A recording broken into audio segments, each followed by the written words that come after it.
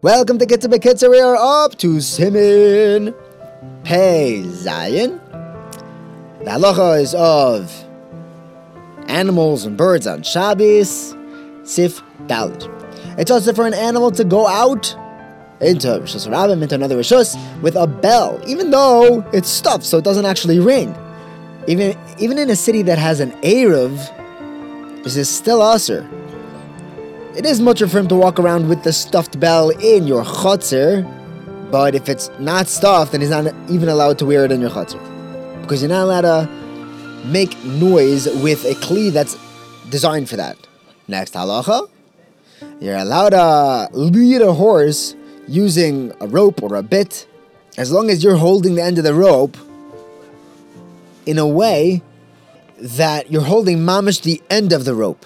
But if there's a tefach that's popping out from the other end of your hand, then it looks like you're carrying the rope itself.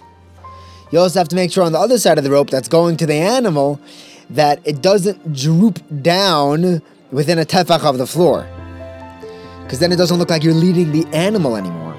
If the rope is really long, then wrap it around the horse's neck. If you have two or more animals that are tied together, and you're leading one of them, and all of them, follow along, that's also on Shabbos, even if there's an Erev, because this is how people would take their animals to the market. What you are allowed to do, you're allowed to take all the ropes of each animal and bring them all into your hand and lead them all yourself. But to take one and have those follow that one, that's marketplace stuff, and we don't do markets on Shabbos. Next halacha, chickens are not allowed to go out with a string that's tied to them. They would tie these strings on to show, this belongs to Farmer Billy. So sometimes they would tie a string on so that they wouldn't be able to flop around so much and they wouldn't break things. But if their legs are tied so that they don't run away, that string they're allowed to wear.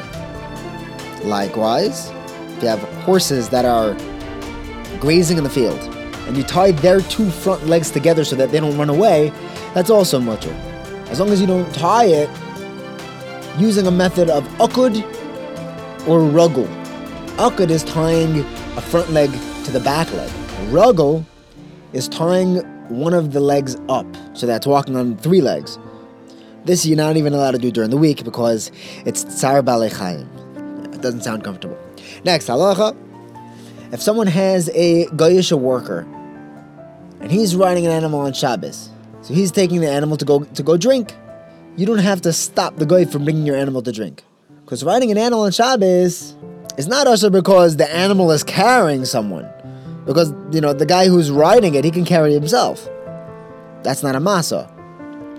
Chai noiseh asatzmai. The whole thing is inisim d'Rabbanan, and when the animal is carrying a person, the Rabbanan weren't goyzer. The Gezerah is brought down in Gemara and Beitza, is that someone might come and take a branch off a tree to use it as a whip. But a guy doesn't have that gezerah. He doesn't have to be Shayim Shabbos. Even if the guy puts a saddle or some cloth on the back of the animal while he's riding it, that's batel to the rider.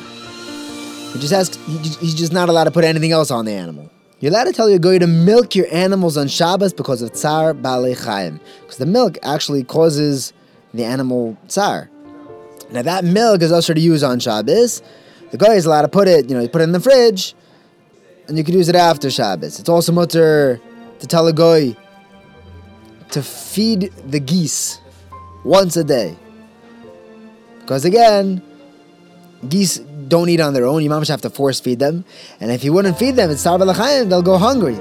Mishnah Berurah says that even if they're normally fed twice a day, Shabbos you're only allowed to force feed them once, because that's enough to take away the tsar of them not eating. The second time, you'll do that after Shabbos. Have a wonderful day.